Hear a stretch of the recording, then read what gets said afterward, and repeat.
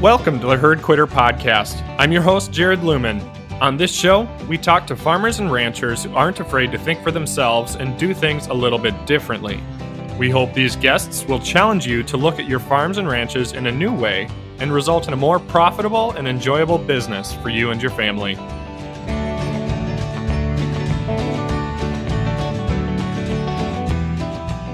Welcome back to the Herd Quitter Podcast. Today's guest is Ben Beichler of Creambrook Farm in Middlebrook, Virginia. He and his wife, Kristen, have a herd share business model where they market raw milk from their Jersey cows directly to consumers.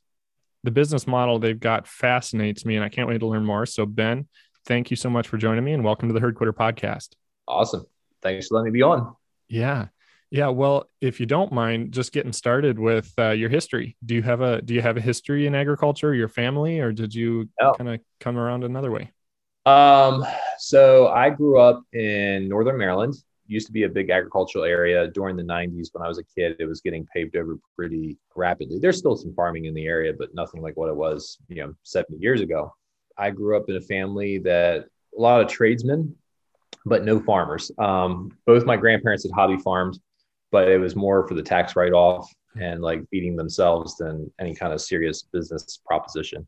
I had always loved farming as a little kid. We had a few acres that my parents leased out to local dairy farms. We used to watch the tractors come in, bale hay, chop corn. I just was enthused with the whole process. Mm-hmm. My grandfather had a passion for antique tractors.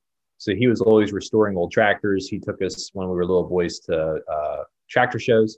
That was really fun. So I just, farming bug bit me like crazy. Like it's all I ever wanted to be when I was a kid. But we had no agricultural background other than like 4-H and stuff like that. And when as I was growing up, I was like, I want to be a farmer and this kind of stuff. And my dad was like, the only way you're becoming a farmer is if you marry it or you inherit it. And I kind of hate to tell you, but I wouldn't marry for it and you're definitely not inheriting it. So, that dream kind of got squashed. So, I went through high school, graduated, went to college at Towson University north of Baltimore. Was kind of aimlessly wandering my way through courses. I hadn't declared a major, had good grades, but nothing I was doing like struck me as like, this is what I want to do for the rest of my life. And there was some family pressure to, go through college and graduate. And so I was kind of trying to appease that. Yeah. And got about 3 semesters in and was running out of money. And this is 2004, 5, that time period, 5, 6, I forget exactly which years. But it got to the point where I was going to take some student loans if I want to keep doing college. And I was like, I'm out, forget this. And at that, while I was kind of in that moment of indecision, I was trying to decide what I was going to do, had discovered a couple of Joel Salatin articles. It was the first time I saw a way for like a young person to get into agriculture. It's kind of this, build it your own, very blue collar, from the bottom up type of farming system. And I was like, I could do this. So I applied for the apprenticeship, got in, and I think I got accepted the middle of January for the apprenticeship. And like a week later, I was supposed to start my next semester of college courses. And as soon as I got the acceptance call from Polyface, I got online and canceled all my spring classes, cold turkey, told my parents, hey, I'm quitting college. I'm moving to Virginia in the fall. We start farming. I'm going back to my construction job, which I was working during the off school season. Sure. To save up money for moving to Virginia. And Dad was kind of like, cool, whatever. My mom had about a nuclear meltdown. Because this is not the plan. This is not what you're supposed to be doing with your life. I think that's probably a similar reaction to what would have happened had I gone that route in my family too. So I can understand. So, went back to my construction job, saved up my money. Time came to move to Polyface. I basically left with my car and a couple grand and whatever I could pack into it. And that was moving to Virginia. And did the apprenticeship there for a year. It was kind of a rough start. I was really green. Like I didn't know up from down. I mean, we'd only done a little bit of 4-H growing up. So when it came to animals, I was pretty inexperienced. Polyface at that time, this is 2000, 2007, 2008. This is when the Omnivores Dilemma thing was massive for them. So they were getting a lot of publicity. Yeah. Things were crazy there as they were trying to kind of handle that, plus the massive growth that came from them as a business. So, yeah, I was able to dip my toe in, was really excited, about what I was learning. And then there wasn't really any opportunities, for me to go back home and farm up there. And I wasn't really interested in going back to Maryland anyway. I never really fit in up there with the kind of more urban culture they had. So there was an opportunity for me to become a mid-level manager of Polyface, running one of the rental farms. Did that for a year and a quarter roughly, and then basically began a long stream of bouncing around, working for multiple different farms. Along that course, my wife, Kristen, went to be an intern at Polyface in 2010. She was there. I was kind of in and out, still doing some work with Polyface, but also getting ready to launch my own business at that point in time. So we started dating. We only dated for 5 months, got engaged. I kind of had this history of doing things really quickly and people being rather shocked or upset with how quickly the timeline goes. But we only dated for 5 months, got engaged, much to her parents' surprise. They gave us their blessing, but they were kind of like, whoa. Yeah. And we were married, I think, 4 months later. Wow. So we moved into a farm that was willing to rent us the old farmhouse. It was a secondary farmhouse. It was in really rough shape and a couple acres for us to kind of get started with our own thing. And we started milking a few cows. That was when dairy kind of became our essential focus as a business. I mean, I'd always had a passion for dairy. When I went to Polyface, I had absolutely no idea what I was going to do as far as like enterprises. I discovered about 2 weeks into the apprenticeship that chickens was not going to be my long-term future. It wasn't like I hated chickens, but it was just one of those things where it was like, yeah, this is good. I can see the finance, the reason for doing it financially and stuff like that, but it wasn't like my passion. Sure. They had an apprentice there who had a family cow that I got to milk a couple times. And I always joke with people, like, beware of family cows. They're a gateway drug. If you get one, before you know, you'll have a whole herd of them. Yeah. So I got to milk his cow a few times. And then when I got independent enough, I bought my own family cow and milked her. So, I started reading Newman Turner's books and stuff like that. And dairy really just kind of like sunk in as like, that was the direction I wanted to go. And now I was still doing a lot of chicken and beef and turkeys and other things for quite a while beyond that. But I knew that like dairy was going to be the long-term direction. That's kind of where we shifted our focus. So we got married January 2012. For 2 years, we kind of worked on that subleased farm, trying to get our own operation going. And it was a good experience. We didn't make a whole lot of money, but, the Alan Jackson song, Living on Love, that pretty much described us. I mean, if her dad knew how little money I had when we got married, he would have totally put the plug on that thing. But that was the one question he didn't ask, and I didn't volunteer the information. So, we got by. So we did that for 2 years. And then Kristen's parents had a dairy that they leased the land and they were milking their own cows on. After our 2 years at our first place, we went out there for a year, milked with them, and then went to Pennsylvania for 2 years and milked for 2 certified organic dairies that were in the Chambersburg, Pennsylvania area, where the opportunity came for us to come here, buy this place and set up our own permanent operation. For us, when we first got married, we were just trying to like make it work. We were just trying to like make money.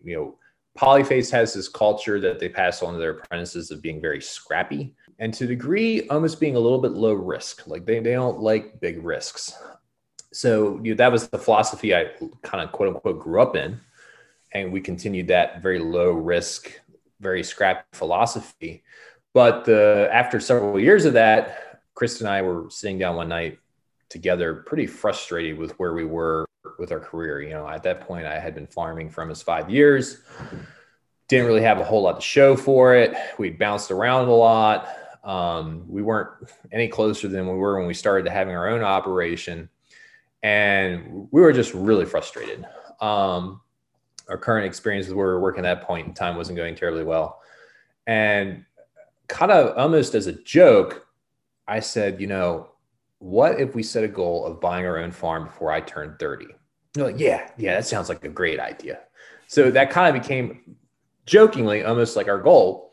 But it was the best thing that ever happened to us because it gave us a focus that we didn't have before when we were making our decisions. Before it was just, we're just trying to survive. We're trying to find a good opportunity. We're trying to not get in the debt. We're trying to do, take a low risk route here to grow our business model. And when we made that decision and we were like, we're going to buy our own farm first, once again, everybody around us was kind of like, good luck. Good luck. Crazy.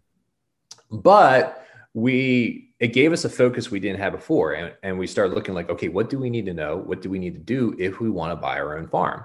So initially we started looking pretty wide and far at what our options were. Cause like I'm from Maryland. She was from Virginia. We didn't have like any roots really set that deep. Like in our minds, we could go anywhere. Mm-hmm. So we basically got online and just started looking at different markets and opportunities all over the country, and pretty much settled on Wisconsin or Missouri as like our two target areas. Yeah. And we went to Wisconsin. There was a dairy up there we really, really liked and would have bought if things had fallen the right way for us, but things didn't work out on the financial end at that point in time. Went to Missouri. Missouri scared us off a little bit because it was the area we were looking at, South Central Missouri. This is 2015, 16. At that point in time, I had always heard about the brain drain, but I never saw it up close until we went to that part of Missouri. And it was like, holy mackerel, like everybody's 75, everything is decrepit. Yeah. It was like, for us, it felt like, okay, we can move here.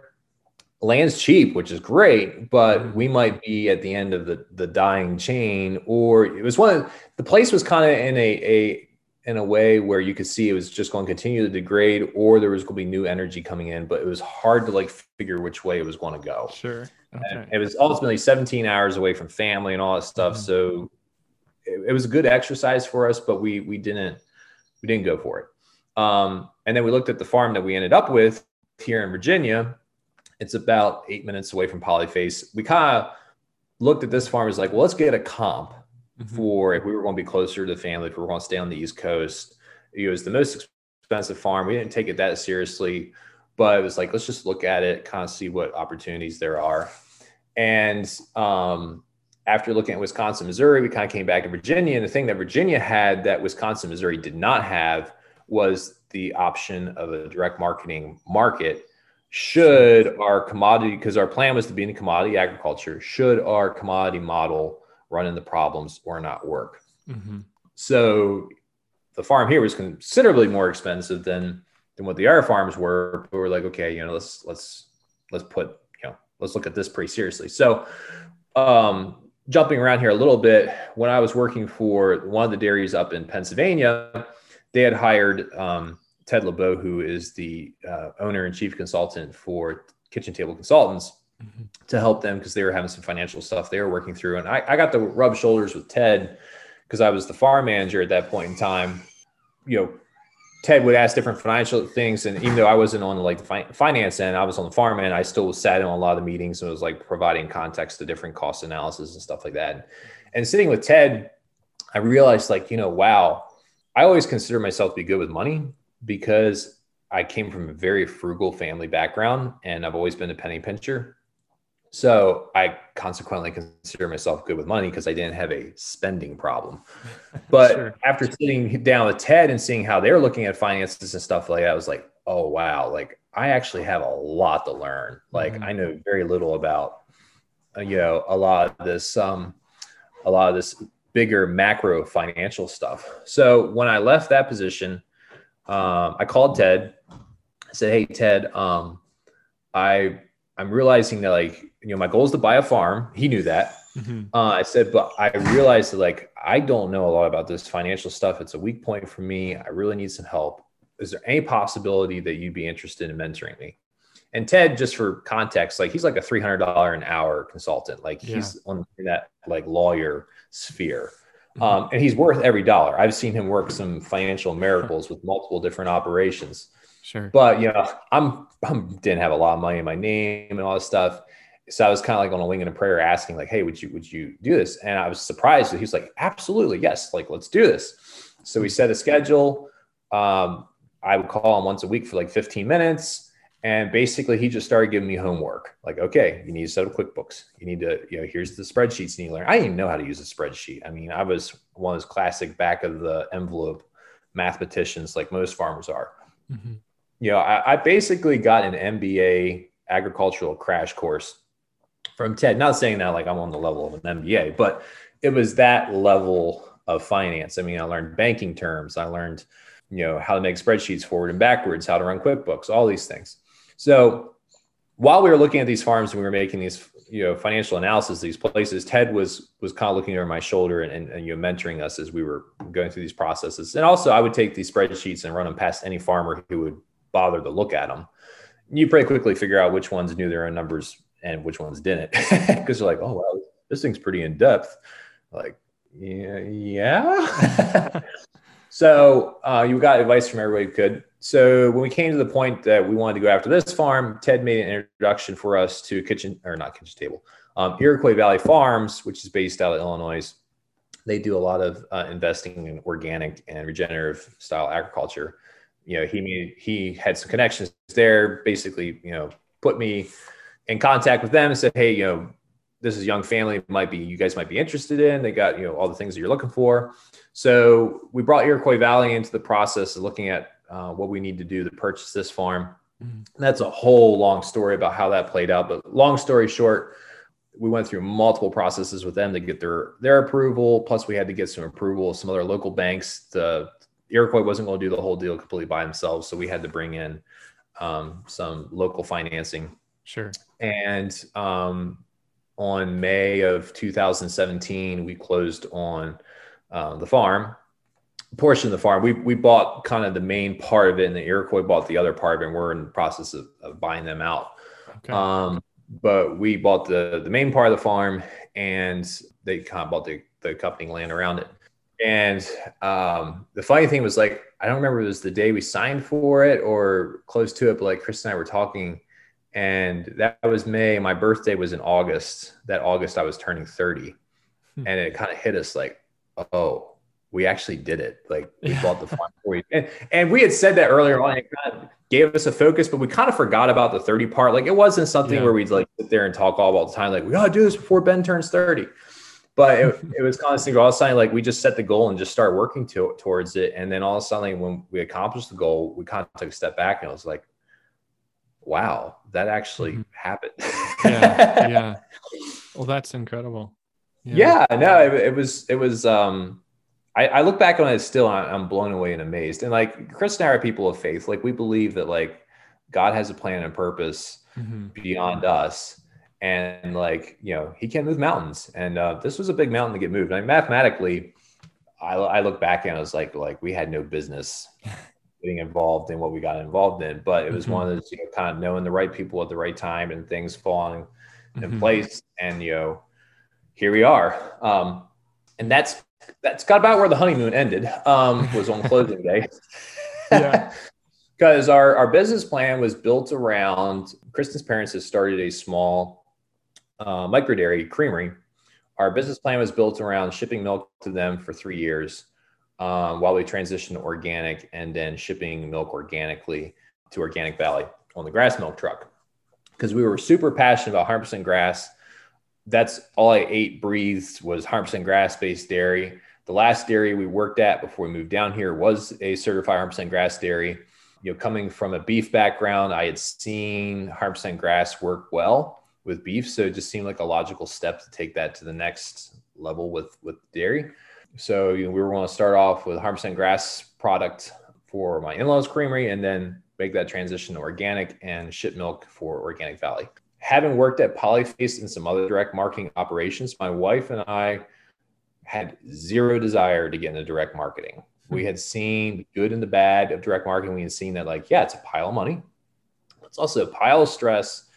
You're managing a team, you're managing a business. Like there's a lot that goes into it. And throughout our travels and getting to meet Ted and other people, we've seen that like people who have a sharp pencil and are smart and manage their business as well with a grass-based nature could be very successful in a commodity market, which, was a little bit of a mind twist for me. Cause like getting started at Polyface, it was like, well, the only way you can make money in agriculture is direct marketing.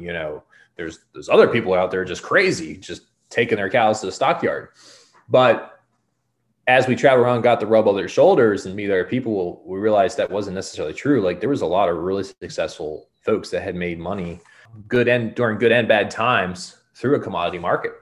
So that was kind of our focus. Is like, we're really passionate about farming, and this is what really gets us exciting is the grazing and the cow management and growing the soil and let's focus on that.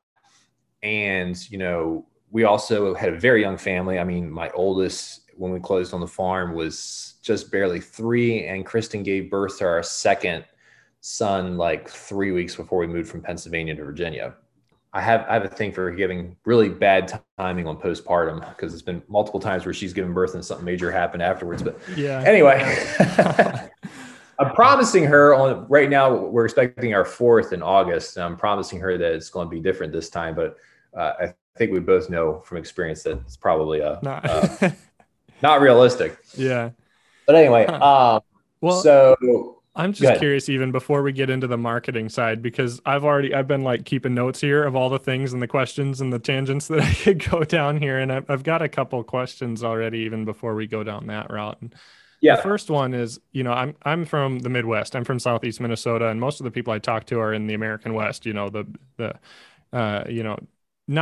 very many people I've talked to, or personally, I have no experience in the East. So what I guess I've heard a lot of or thought a lot of is high population, and you kind of touched on that with the cost of land being so much higher than out here. And then also being that was kind of the first place to being settled, that the land may be more degraded, maybe not. I'm curious in your area, what's contributing.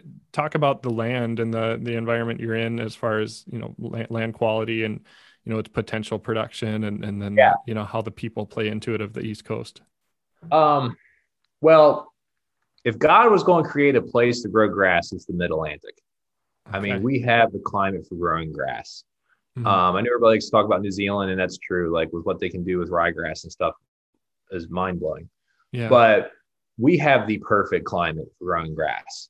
We can typically start growing grass middle of March if we have a decent spring, and with proper grazing management, we can definitely graze up to the 1st of January. And that's with like green and like for a dairy quality feed, you can graze. No, your stockpile starting to deteriorate after you get past Thanksgiving. But the thing is, like, we'll be having frost and freezing and stuff like that. But usually, the January 1st, we don't have a whole lot of snow. Mm-hmm. And you can graze pretty effectively. Mm-hmm.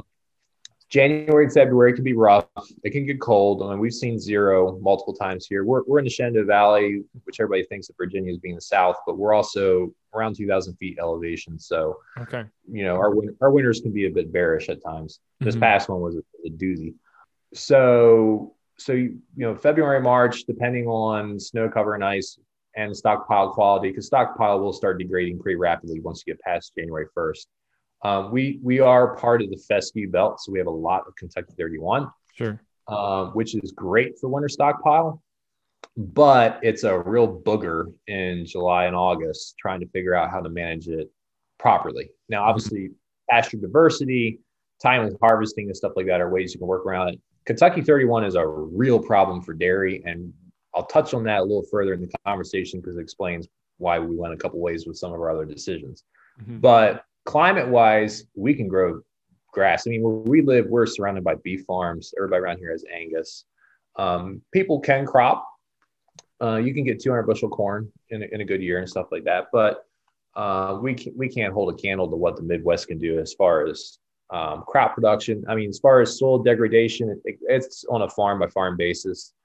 I've seen some farms around here that are really amazing and awesome. And then there's some that are as bad as Joel described, his farm when they got it or when his parents got it there in the 60s. Sure.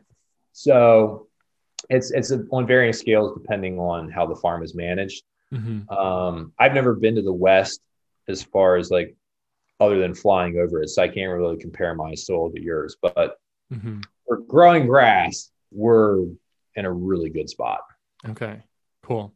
Cool. And then kind of another question. You had mentioned, I think the word you used was green. You were very green when you got to the Polyface Farms, and you had no experience in all of this.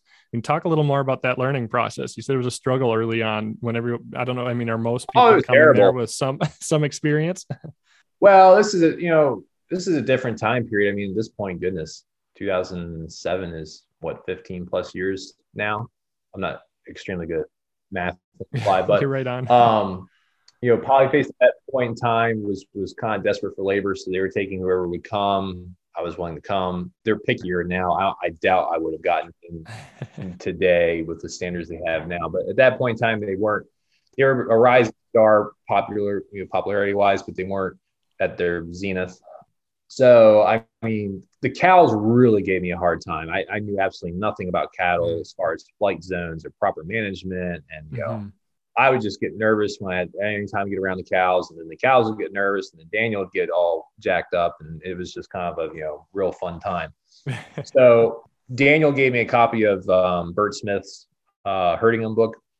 Okay. It's not in print anymore. I've tried to find other copies and I've been unsuccessful, but basically explain the whole concepts of flight zones, how to handle cattle psychology, etc. Sure. And that was a massive breakthrough for me. And then I would just go out in the evening on my spare time and just go out to the cow herd and just goof around Mm-hmm. with how can I make a certain cow manipulate and move.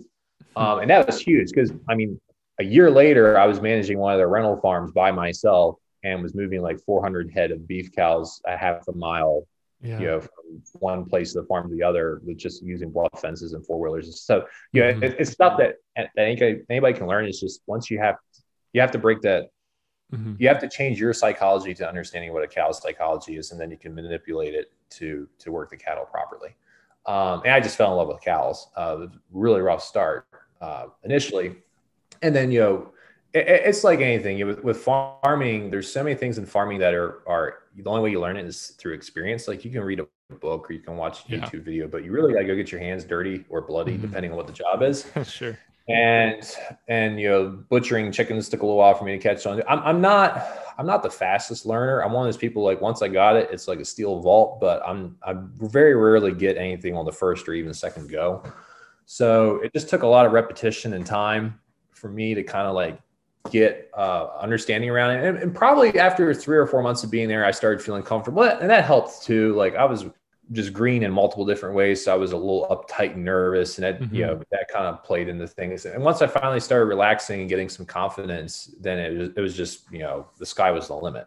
But it was a rough start. Sure. Yeah. And so did you, when you were learning all that and struggling, were there any points where like maybe this farming thing isn't all I thought it was going to be, and maybe I should just go back to school or something? Or was it Well, exciting and you enjoyed every moment kind of a thing?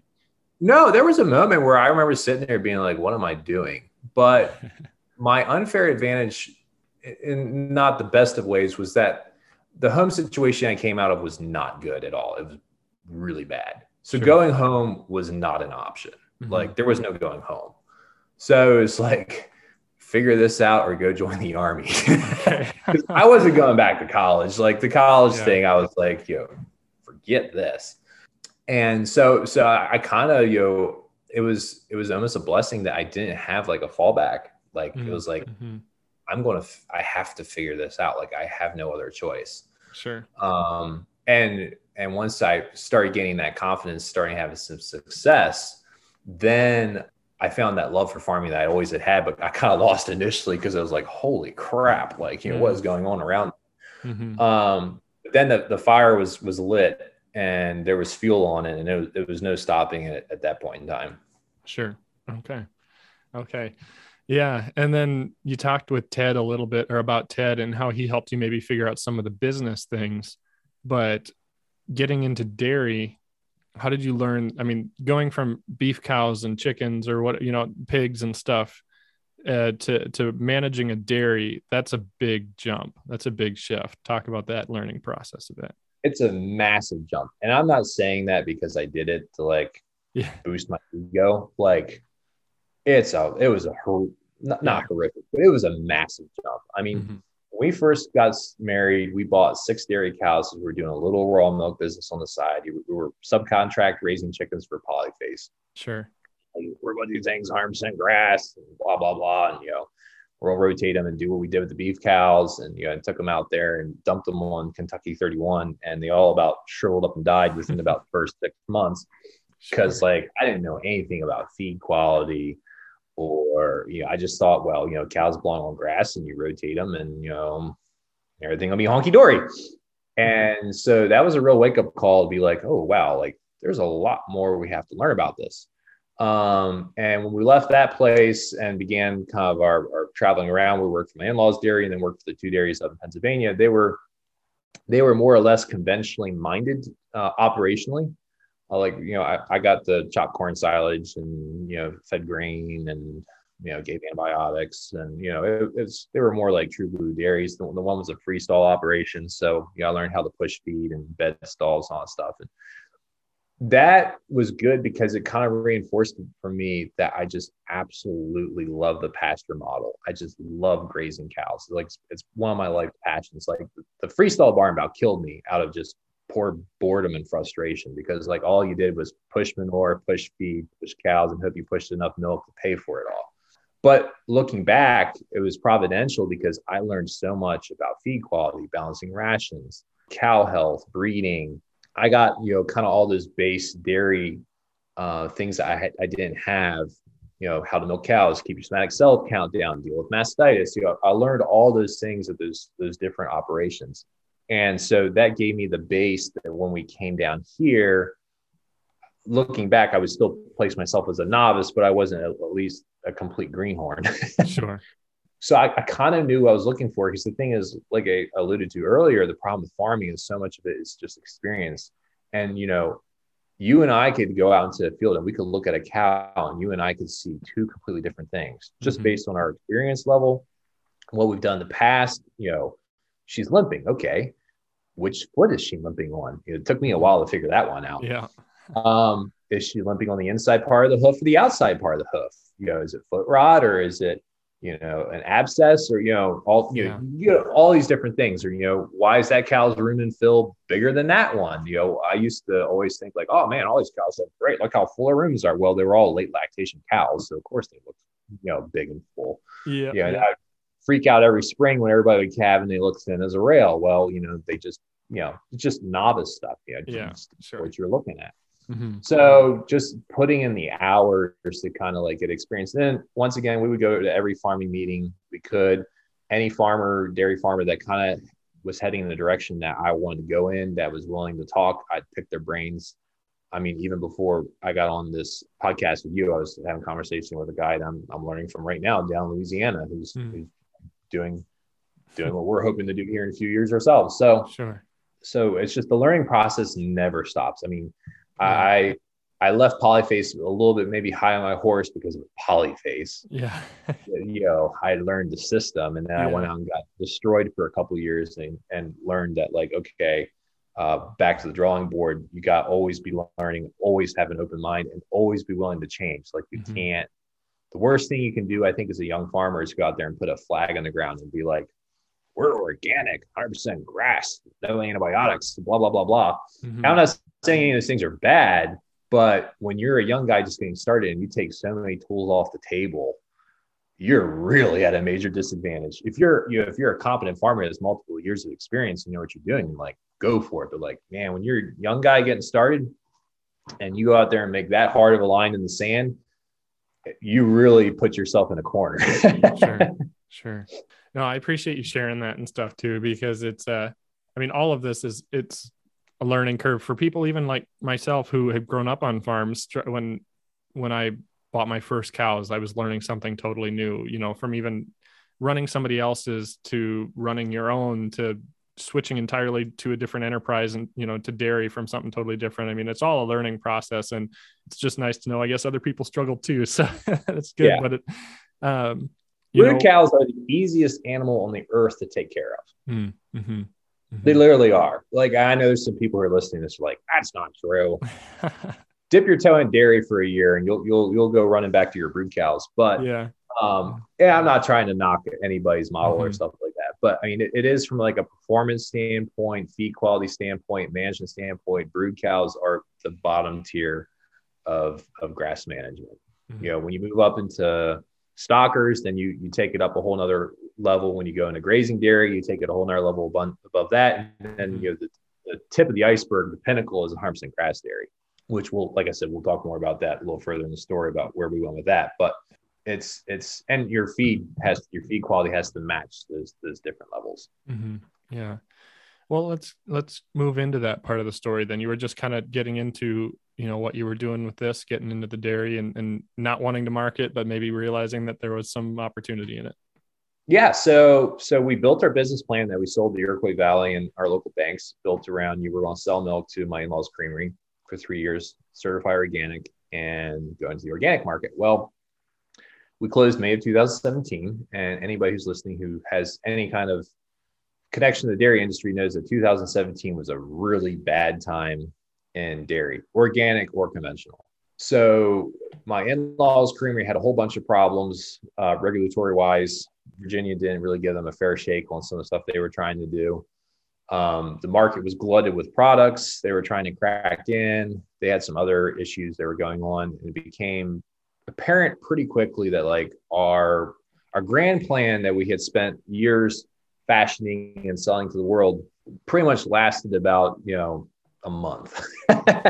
And I started realizing like, like we're in trouble. This is not going to work. Now, everybody else on the outside looking in figured everything was still fine. But me looking at our numbers, looking at our stuff, was like, okay, we've got some issues here. We're going to have some cash problems if these problems aren't dealt with.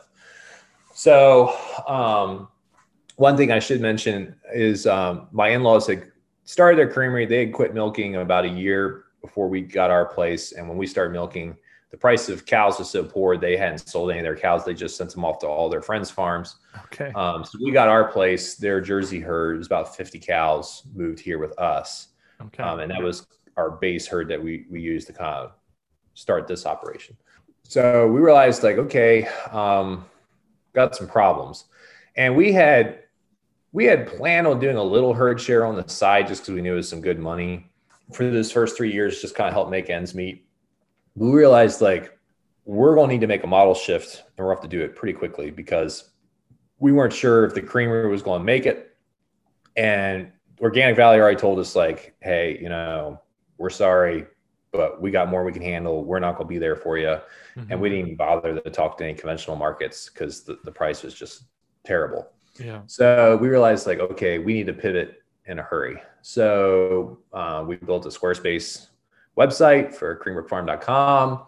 We kind of started putting a customer list together and started using the skills we learned along the way, direct marketing, and then start our herd share and kind of was like, all right, we need to get this thing rolling. You know, started an Instagram account, started a Facebook page, and just kind of started putting the word out there. And we'd had a herd share in this area for the first 2 years when we first started. So we had a little bit of name recognition. It wasn't a whole lot. Another one of the big herd shares in the area towards Charlottesville had just gone out a few months before we started. So there was a few customers floating around, but I think like the first time we sent milk out was like 32 gallons or something like that. It was, you know, nothing to save the farm with, but it was, you know, it was a start. Yeah. So we kind of struggled along for the first year and a half, slowly growing the herd share, trying to get the creamery to work. And about a year and a half after we closed on the farm, like the in-laws sat us down. They're like, look, this is just not going to work. And we're like, yes, we know. We're going to shut it down. We're like, we completely agree. Because it was at that point, it was like, all right, you know, for the family, it's going to be best if we just, you know, wipe our hands clean of this. So they closed it down. We went completely to that point, relying on the herd shares. I think we had like just under 200 families we were serving at that point in time. So, I mean, we were living, it was the ramen noodle plus. Well, that's quite a few, isn't it? I mean, 200 families that you were, I mean, I guess I don't know how much you need. I don't know much about this business. So maybe walk me through kind of what the costs and profitability, you know, per cow, how many families does a cow produce for? I mean, some of this, I don't know. To me, that sounds like a lot of families that you're producing for.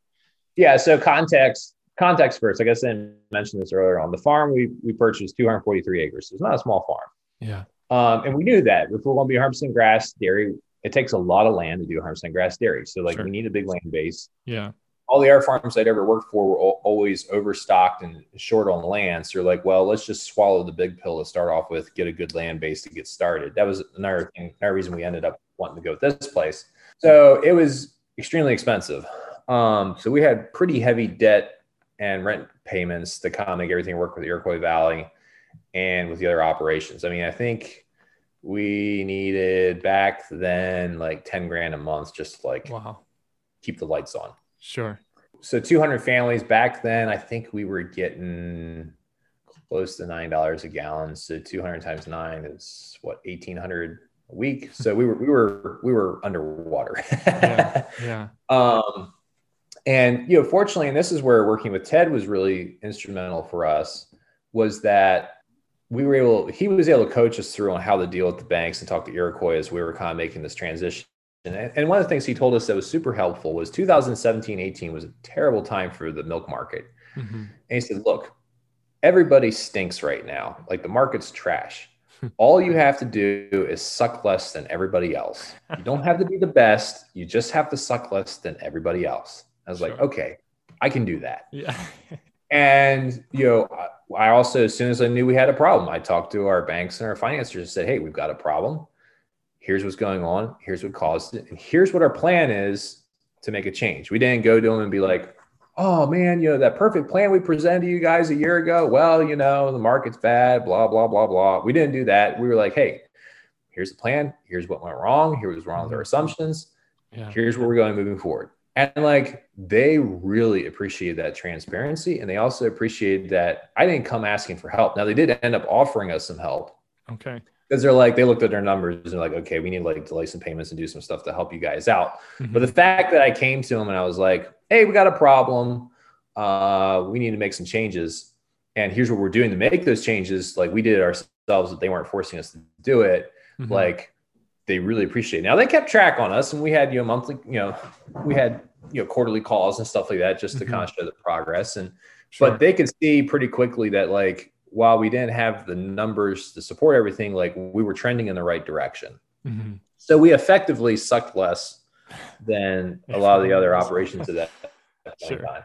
So, but the beauty was when the in-laws creamery finally closed, we had kind of been trying to help them with their marketing and we were kind of, you know, our time was split between trying to get our business going plus trying to help their business. Yeah. And when they closed, all of our time went on our business and it just blew up at that point. Sure. And we were able to get up to 400 families, probably mid 2019, something like that. And at that point, the financial pressure, we had raised our prices, done some other things. And by then we were still tight, but it didn't feel like every time I paid bills, it was a gut clenching contest. Mm-hmm. So by 2019, we were starting to feel like, okay, I think we're going to make it. This is going to work. Then COVID hit and the farm just went crazy. I mean, demand went through the roof. Yeah. And we shot up to, my wife would know all these numbers because this is more, she handles the customer analytics. But long story short, we grew pretty quickly. We went past 1,000 families, I think, in 2021, beginning 2021. And today we're serving about 1,250 families at our current market. And basically, analytics wise, pretty much every family consumes a gallon. Now that's the average. We have some that get like 6 gallons, and a lot of people only get a half a gallon. But per week, you're saying per week. Yeah. But yeah, now we're serving about 1,250 families every week with our milk, and we've capped it this year at that number. It's the first time we've ever capped it. Okay. We had some family things that popped up with my wife expecting, and then I had an injury this spring that slowed me down. So we've kind of capped it for this year, and we're making some assessments on what our long-term future is. But for us, it was like a lot of people. I'll run into people in our area, and they think we're like some sort of marketing gurus because our business is as big as it is. And oh man, what you guys do and what's your secret and blah blah blah. And it's like, get a mortgage. Nothing like motivation will make you innovate. Yes. But for us, like having worked with Polyface Farms, and one of the farms I ran in Pennsylvania was the Family Cow. They're the largest raw milk dairy on the East Coast. So we learned a lot about raw milk marketing for them. But one of the things for us when it came to marketing was like customer experience is everything. So we've always put a very strong emphasis on how we treat our customers. If they email us, they get responses right back. If they call, they actually get a person. And we built our whole business around customer experience and customer efficiency, if you want to put it that way. We automated as much stuff online with bill pay and signing up new customers and stuff like that. And we did social media for the first couple of years, and and we were, everybody was talking about how social media was the thing to do, and we did that for quite a while. But we sat down, we started looking at our analytics and realized that social media, while it was a lot of fun and games, it didn't actually drive a lot of customers to us. So we actually got off social media as a whole this past December. For one thing, it was eating up a ton of my wife's time. It was stressing her out, plus having to consume all the other fun things that comes along with social media. So for us, it's been primarily focusing on our website, our email newsletter. We send a newsletter out roughly every 2 weeks. But then the big thing is just it's all about word of mouth. It's, whether it's digital word of mouth or it's actual word of mouth or whatever, like if you give people an exceptional product at a reasonable price with exceptional customer care, like you'll have a customer for a long, long time, and they're going to tell all their friends about it. I mean, if you walked into your hardware store and they told you like, hey, you've been a great customer. We appreciate, all the time you spent here. Here's a $50 coupon. Go buy whatever you want. I mean, you'd go there every time. Sure. Yeah. And so we tried to build that kind of experience for our customers because sometimes buying local food is a really difficult thing because you call the farm, nobody picks up, or you email them and nobody emails you back, or you go to the store and it's half stocked and, the prices aren't clearly marked, or the packaging is all, disheveled and, or, something doesn't, it's not the most easy way to purchase food. And a lot of people have made exceptions the last couple of years because of COVID and stuff. They really wanted the food, so they're willing to deal with the inconvenience. But like at the end of the day, like when you make the experience as easy as it possibly can for your customers, that's been our number one key secret, whatever you want to call it, to growth, has been, exceptional quality. And then also transparency, like just being extremely open with your customers about what's going on. I mean, 95% of our customers get their milk delivered to, like they've never seen us or the farm outside of like the website and pictures and emails and stuff like that. But like making them feel connected, making them feel like they can trust us. We've been very open about our practices, what we do. And, that, I guess that brings us to the big thing I keep kind of hinting to, but like we realized in 2000 and I think it was 19 or 20, we really started having struggles with the dairy herd. We'd been 100% grass. That was what we built our whole reputation on. I mean, 100% grass fed was on our label. It was on our website. It's, what I preached about. It was something I was super passionate about. But we kept running in these situations where the herd would do great for 2 or 3 months and it would just crash. Just something nutritionally would happen. We would hit a dry spell. Everything would go to seed heads. Feed quality would drop. Herd would just get in a bad spot. Or we had one year, 2018, where I think we got 70 inches of rain, where normally we get 40. Okay. So like the energy in our grass was almost non-existent. Yeah. Because it was so wet. I mean, there was beef farms down the road from us that had cows die with their bellies full because the hay had no nutrients in it. That's how bad the feed quality was. Sure. So that was crazy experience. So we were really running into issues where the herd was just kind of all over the place, performance wise and also nutrition wise. And I was getting super frustrated because we had tried multiple different things, multiple moves a day, supplementing higher quality forages along with our pasture. That was kind of the thing that everybody was saying, like, that's the thing we should do. And when we did a lot of supplemental feeding of baleage and stuff like that. But the problem with our farm is our farm's 240 acres, but only a third of it really can you make hay off of, because this is a classic Shenandoah Valley farm. There's rocks and hills and valleys all over the place. And really that roughly 70 acres is the only place you can really take a mower and not be risking life and limb or the machine. Okay. So this thing of like making lots of supplemental hay and then feeding it during the grazing season was just putting us in the hole every winter, because we'd come up short on forage and then we had to go buy feed. It was just kind of a really tough situation. And I was really kind of at a crossroads because I was super just disheartened and frustrated with, how poorly the dairy was going. And the other thing too, it didn't help with this is, when you direct market at the level that we direct market at, it's a ton of work. Mm-hmm. And it's almost the same as like running 2 farms. I mean, as far as like your time and the attention it takes. So we're constantly bouncing back and forth between trying to operate the dairy plus trying to, grow this business as quickly as we can so that we remain financially solvent.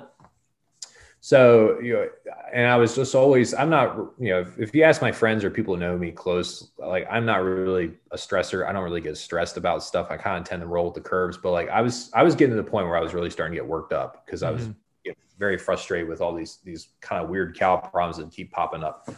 So once again, one of those providential things, we were at a church picnic that fall. And like the church we attend doesn't have a lot of farmers in it. Like it's more of a local town church, which is fine. I think it's good to have diversified friends because it gives you different perspectives on life. Yeah. And it just so happened at that dinner that one of the families that was attending at that time, I was talking to her and she's like, oh yeah, my dad had a grazing dairy. And I'm sitting there thinking like, yeah, right. Grazing dairy. I've heard this 100 times. They open the door on the barn and the cows walk out in the dirt and then walk back. But she keeps talking a little bit and the bells started ringing and I recognized, I was like, oh, is your father Glenn Moyer? And she's like, yeah, is this Glenn? I was like, so yeah, he was here about 5 minutes ago. I was like, oh my gosh, I can't believe that like Glenn Moyer was here. He's kind of one of the like chief granddads of dairy grazing on the East Coast. Sure. I'd heard a lot about him and never met him. I was like, oh gosh, I can't believe he was here 5 minutes ago and I missed him. Well, she called him, he came back. I ended up just like bearing my soul for about 2 hours because I was just completely like, it was a psychiatrist, a dairy farmer psychiatrist visit because I was just so frustrated. And he's I'm guessing close to 70s and he's been dairying his whole life and he's kind of just smiling and shaking his head because he had been through pretty much everything that I was describing. And then at that point he explained why they fed their cows in the parlor. They were feeding not necessarily a grain ration, kind of like a high fiber grain byproduct ration. Okay. Like wheat mids and soy hulls and high fiber stuff, not just like straight corn. There's a little bit of corn and barley in there, but it was mostly high fiber byproducts. But that's why he developed a system that they used at their farm because the farm he originally got started at was also a Kentucky 31 farm and it had a lot of these similar issues. So, went back with that and did some soul searching and we played around with it a little bit and realized like, wow, this actually does make a big difference in the way our cows are performing and also in the way our cows were grazing. I never thought that like supplementing our cows would improve their grazing. I always, thought that like, supplementing them was going to take away from the grazing, which is one of the reasons we stayed away from it. So, we realized like, okay, this is a change we need to make. And we've built our whole marketing base around being 100% grass fed. Like it's all blazed all over our pamphlets and everything. So we took a month and figured out how we were going to craft the message and word it properly and what, anticipate what questions people were going to ask and answer those questions before they have a chance to ask them. And, we made a little video and posted it up and sent it to all of our customers and explained, hey, this is what's going on. And this is why we need to make the change. And here's what's looking at, and here's what's going to do to your quality of your milk. And here's, I answered a lot of the questions I figured people were going to ask just right out of the gate, just get it out of the way. Yeah. And people really appreciated that transparency. The fact that like, they couldn't wrap their minds around what specific problems we were having, but they understood that like, we were having these issues because I went into a few of the details of some of them. And, we lost, I think at that point we were close to 1,000, maybe 900 families. And I think we lost like 6 or 7 families over it. Because they were like they had to have 100% grass, and that's fine. I'm not trying to like disparage anybody. That's their choice. But the fact that like we took time and explained this stuff in depth really meant a lot to our customers. And it would have been easy because a lot of our customers don't even come to the farm to just make a change and just not tell anybody. But the fact that we were transparent was a huge win for the customers. And also, we could sleep good at night with ourselves about it. And, we've been able to soldier forward through that. But that was a massive, massive paradigm shift for me because I was, like I said, I was an apostle of 100% grass. But basically we just had to come to the realization of like, with the quality of grass we're growing on our farm, with it being primarily Kentucky 31 is not a bad grass, but let's say ryegrass and orchard grass are like, the top echelon of your grasses. Kentucky 31 is really kind of more of a middle of the road from a feed quality perspective grass. It could be really, really high power feed in the spring, but once you get past spring, it's kind of through the summer, and even as a winter stockpile, it's more of a middle of the road quality grass than like a super high quality orchard grass or ryegrass or Fustorium or something more hopped up. Sure.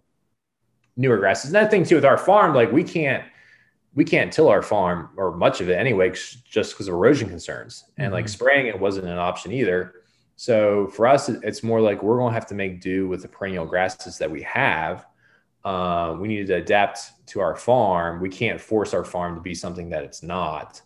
And we also have a responsibility to our cattle to not just run them into the ground for the sake of principle.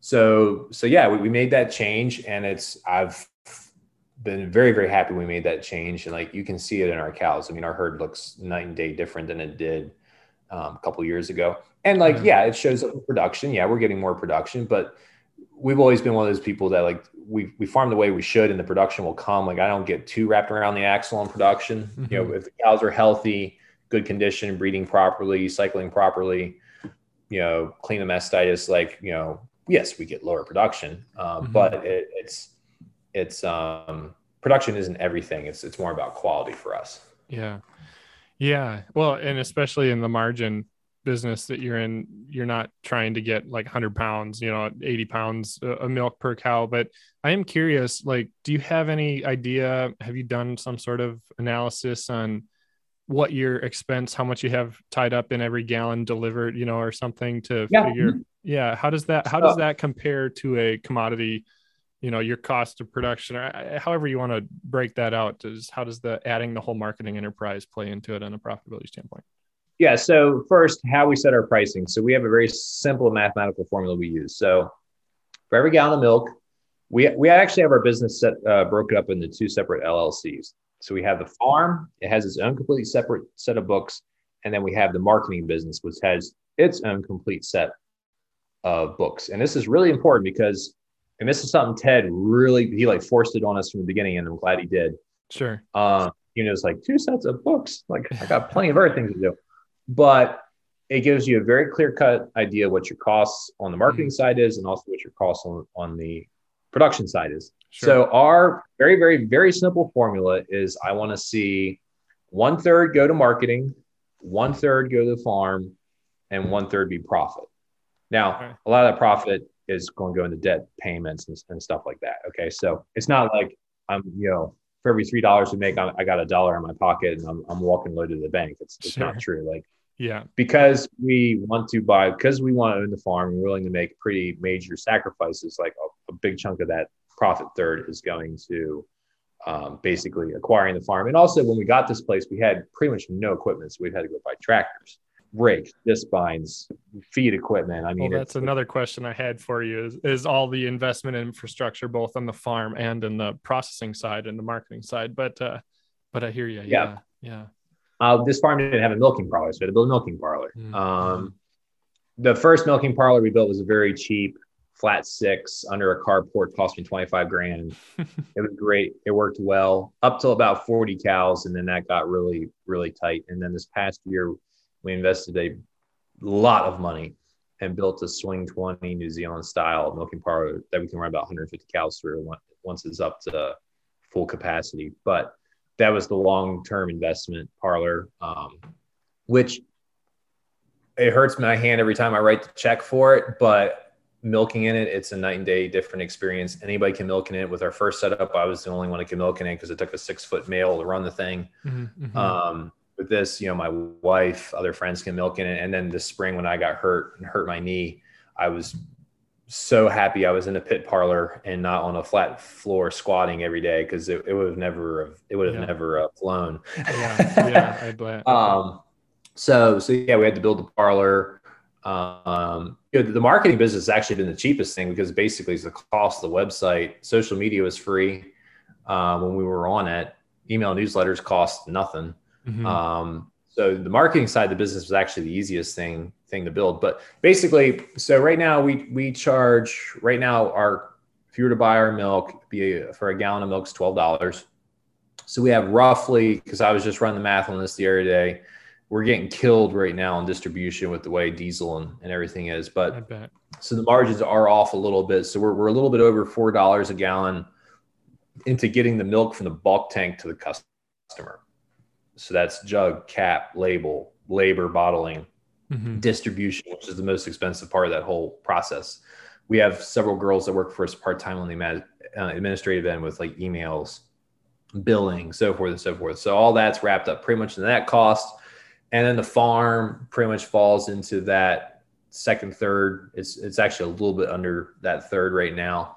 And then of course we have the other third for paying for, growing the business and et cetera, et cetera. And the other thing too is like, we took out a fair amount of, debt getting started with this, but with the exception of our first year in business, we haven't had an operating line. Like we don't have a line of credit, and we've had multiple lines offered to us, but I've always turned them down because I feel like for us, part of it's just understanding my personality. I'm the kind of person where if I see an opportunity, I'm just hot to get all over it. And I think that could be a good thing. And sometimes it's not a good thing. So I think with us paying cash for the opportunities that get presented to us, it makes us think a lot harder about those opportunities before we get into it. It'd be easy just to use an operating line to invest in opportunities, but that could become a real problem real quick if those opportunities don't work out. So kind of as a protection against myself, we don't have an operating line, and I refuse to get one. So we are paying a lot of cash for a lot of our expansion stuff. We have had to get some loans on things like obviously building the milking parlor, but for the most part, we're paying as much cash as we can for expansion. And we've kind of used that as a barometer for like what we can and can't do. If there's big projects that are long-term, I'll have a problem borrowing money on those. But when it's like, oh man, we could buy these cows and do X, Y, Z for the next year and a half, we need to see that actually like pencil out. And then Ted and I still talk pretty much every week. He's looking over my shoulder and giving advice. And at this point, he's more of a father mentor figure than being as heavily involved as he was at the beginning. But yeah, that's roughly what we're looking at as far as our cost production. Now, if you want to compare it to conventional, everything's based on 100 weights and it's based on cost production per 100 weight and all those things. And like we're doing everything in gallons. I'd have to sit down and play with the math to do like apples to apples comparison. And honestly, our cost of operation is higher than it should be if we were in a conventional market, but that's partly because when we're making a specialty product with raw milk, we're putting some extra effort into things. And the farm, as much as I hate to say this, the farm kind of exists to support the marketing business. It really should be the other way. The marketing business should be there to support the farm. But at the end of the day, when you get to this size and you're doing what you're doing, like the marketing business kind of is what's driving the engine. So you have to do what you need to keep the engine running. So yeah, I can't, I wish I could give you an exact cost analysis, but it would be off the top of my head, would not be accurate. Yeah, no, that's all right. I mean, it's just interesting because, I mean, you talked about looking at Wisconsin and you talked about Missouri, and I don't know how your land price compares to here and there, but you mentioned your big advantage is this customer base, and clearly you've developed a massive, customer base, 1,250 farms a week that you're providing milk for and stuff. That's an advantage that you probably couldn't have done in Missouri or Wisconsin. And so it's hard to, compare to it. It's just totally different business models and totally different areas. And so it's maybe not even a fair question, but it is fascinating what you've done and what you've built, no doubt. It's pretty impressive. Yeah. Like I said, nothing like having a mortgage under your behind. Yeah. And actually I'm curious because you mentioned that the Soliton model was, I think the term was scrappy and kind of risk averse, or what was the low risk philosophy? How did that shift from getting kind of that mindset to a mortgage, buying a farm in some of the highest priced land value areas in the country and building a business that is almost nobody does? And I mean, how they shift. I mean, honestly, it sounds like I'm being humorous, but I'm not. But I got angry. Yeah, like we were working so hard and we weren't getting any traction, weren't going anywhere, and I got pissed. Yeah, Yeah. And I was like, if I'm going to do this, let's do it. Yeah. Yeah. Part of it too is like maybe I have a little bit of a mindset too where I don't feel like I belong Mm. because I know statistically I'm the first full-time farmer in my family in 5 generations, as far as I can figure. Like, I have no business being a full-time farmer or being a farm owner when you look at the statistics for people getting in and out of agriculture. I mean, I've joked about it, and it's true. Farming is the American royalty. Like, you're born into it, or you're bred into it, or married, or like my dad referenced. So I think to a degree, I almost feel like I'm playing with house money. It's not true, but I almost have this sense like I don't belong. And since I don't belong, well, since I'm here, let's just like go crazy and do everything that we could possibly do since we're here. And like, granted, we have spreadsheets, we've got financial advisors, I have mentors. Like, there's a lot of people looking over my shoulder. It's not like I'm out here just ad hoc doing stuff. Like, there's a some of my friends are like, "Yo, Bikeler's crazy. He'll do all this stuff." And I'm like, I always smile because like they don't know all the hours and hours of conversations with people way smarter than me that went into things before we did it. Um, it might look crazy, might look risky, but at the end of the day, like, we've made decisions with a lot of people. And we've also looked at like, okay, if this doesn't happen, what's the backup plan? Like, why we didn't go to Wisconsin, Missouri. It was like, well, if the commodity market crashes, what are our options as a very exposed financially young family? Like, well, can't sell raw milk in Wisconsin and Missouri. There just wasn't anybody to sell to. So, that was one of the reasons we ended up here was like, okay, this gives us a backup option. Yeah. So yeah, it's and like the Saltons thought we were crazy when we bought this place. And I remember having a conversation with Joel, I think about 3 years after we bought it. He's like, I didn't think this was going to work. I didn't think this was a good idea. He never told me. I never asked. And he was like, I'm really impressed and proud of what you guys have pulled off. Yeah. I was like, thank you. That's gotta feel good. It's gotta feel good, but it's also in a sense you're like, man, you only get one life. Yeah. And you can't take it with you when you die. So why it's not? An interesting, yeah. I mean, it's an interesting mindset. And I think, I don't know, I listen to a lot of podcasts on real estate and like rental real estate. It's something I'm interested in anyway. And they talk a lot about, I mean, this challenge of getting started. And for so many people, they're working their full-time jobs. They don't enjoy their work. They don't really have a plan. They're going to work till 65. And for some reason, they're scared to get started. And it's like, what's the worst case scenario? I mean, worst case scenario, it doesn't work out. Bank takes it back and you're back where you started. And that's kind of where you were sitting. 5 years, you had been trying to build something all over the place. You were spinning your wheels and you didn't feel like you had gotten anywhere. So, what's the difference? You start, if it doesn't work out, you're right where you were before you started anyway. Well, I think some of it too is like, I keep joking about the mortgage, but it's true. Like, for my whole experience in agriculture, there hasn't really been another option. Now, granted, I could leave farming today and I'm at a place now with what we've done as a business. I could go get multiple different jobs. It's not like I don't have options outside of agriculture, but like when we first got married, I was 24. She just turned 20. We didn't have hardly any money. And we had the conversation of like, okay, should Kristen go get a part-time job to get us a little cushion here? Or should she stay here on the farm? And we talked about it a lot. And basically we came to the decision like, hey, if you go get an off farm job, the money's gonna be great, but then we're gonna get addicted to it. Mm-hmm. And when you have kids, because we want to have kids, it's gonna be really hard for us to wean us off that income. And the whole reason we got married is because we want to be together. We want to farm together. So let's just tough it out and like figure this out together. And the fact that she was there full time, even though it made absolutely no financial sense, it allowed us to begin as a early newly married couple to start working together, which is a good thing if you're going to be business partners. And also her efforts were in the farm. So she was fully focused on it. So her time and attention went into it. And, she was a team player, wasn't just like along for the ride. Like a lot of farm spouses kind of end up being in. And we didn't have this like emergency fallback, like, well, we can always rely on Kristen's pay to pay off the bills or something like that. So it induced a scrappiness and a kind of a togetherness that like was really critical. And I tell lots of people who are getting started in this business and they're getting married or something like that, it's like, don't let your wife work off the farm. Like not this like degrading her because she's not, Yeah. able to hold a professional job, but like for your business and for your marriage, like it's gonna be the best thing. Like you guys work together, figure it out, and we've been in a position where like, my family's not wealthy, so we can't really expect any support from them. So we've been in a position where we haven't had a whole lot we could fall back on. So it's forced us to have to be, scrappy or like take big risks or just do things that most people want to do just because we simply didn't have another option. It wasn't because it was just like we're crazy. It's just we didn't have another option. So it forced us to kind of make the hard decisions and take that next step forward. Yeah. Yeah.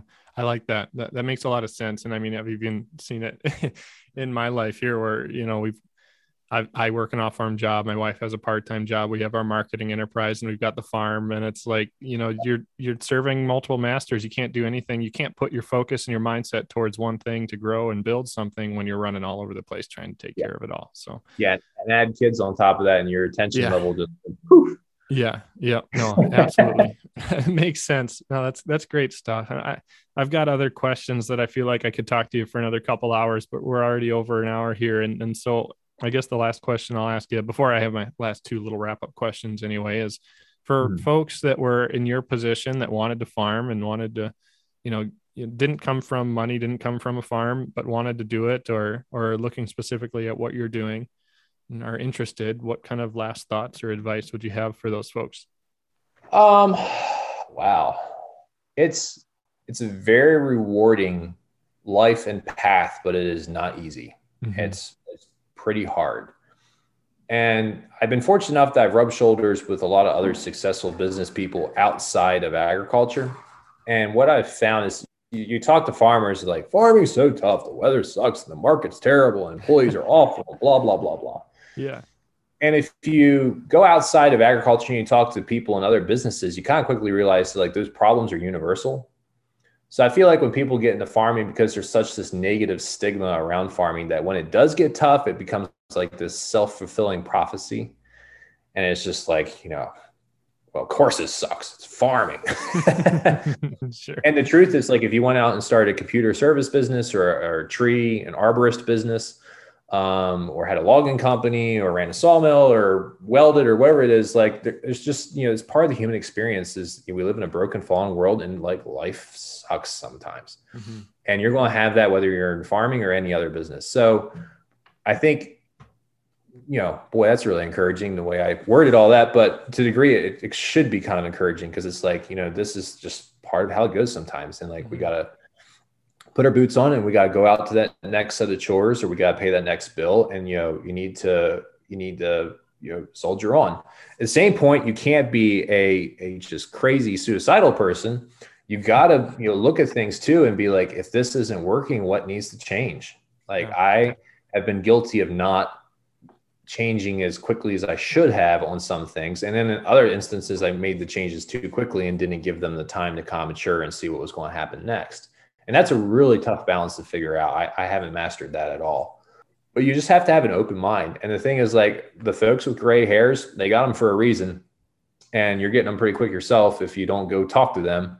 And I know with regenerative organic agriculture, there's a little bit of this feeling that like, it's so new, nobody's been doing it that long. Like, I'm just going to go figure it out. But like, we're at a place now in those industries, like there's a lot of people with a lot of really good experiences, whether it's on the finance end, like Ted or other people in the grazing genetics or whatever world, like, there's a lot of people. And those farmers, if you are, and this is the thing, this is the key to Ted and I's relationship, because he and I have talked about it, because it's been like, why I've been the only young guy that's come up with Ted that he's done this with and has really had long-term success with.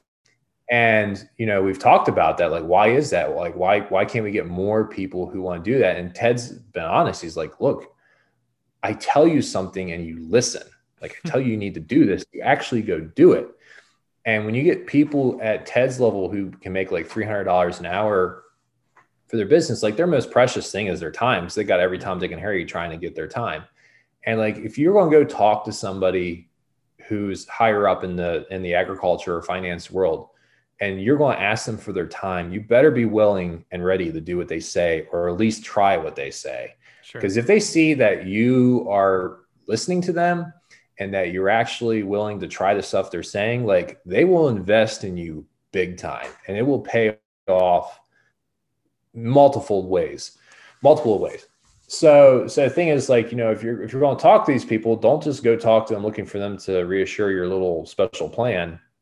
Like I've gotten to the place now where, because of our experiences, like if I have some crazy idea, and we've got some pretty crazy ones we're working on right now, I'll go find people who don't think it's a good idea. And I really want to hear why they don't think it's a good idea, because chances are there's some truth in there and there's something that I'm missing, because I'm not Sure. finite. Like I have my limitations too. So you have to tough out the time periods, and like you just have to always have an open mind, always be learning, always have your hands out.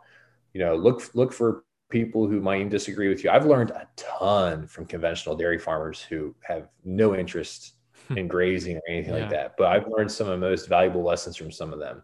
Sure. But if I had just written them off because, wow, they're, CAFO farmers, then, I would have missed out on those opportunities to learn some really key things.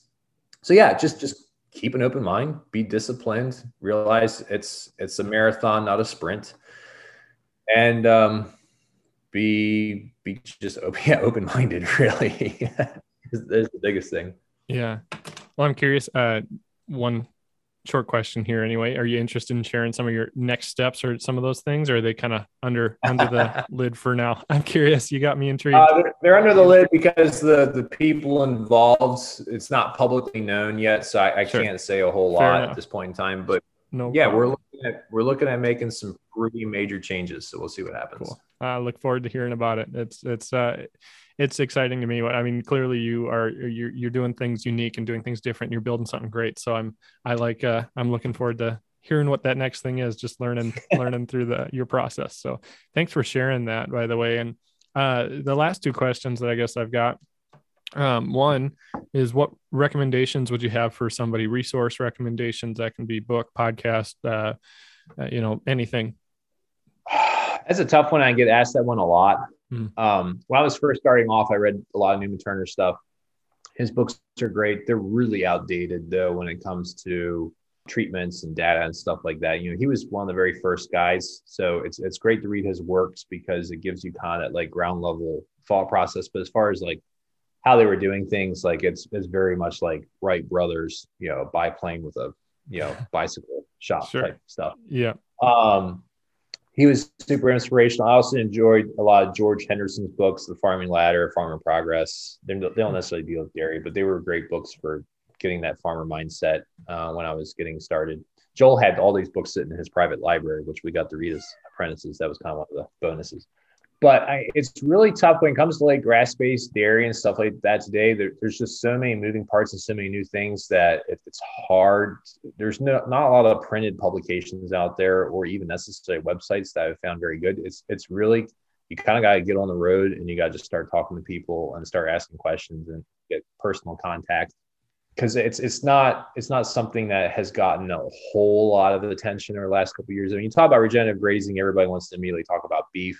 When you get on the dairy side, it's a lot more niche group. And for whatever reason, dairy and beef farmers don't tend to mingle as much as they probably should. So no time. You get a little bit. Well, no, it's not that, but it's just like, there's beef farmers, or there's dairy farmers. They're just cow monks. It's you just kind of got to put your boots on the ground. And the biggest thing is just go out there and then learn. Like, get jobs, even if it's not at the dairy, an ideal dairy. But you'll learn things about cows you need to learn that will translate over to when you get to your more ideal situation, whatever that is. Yeah. Cool. Last question. How can people find you, reach out, learn more about what you're doing? So we have our website, creambrookfarm.com.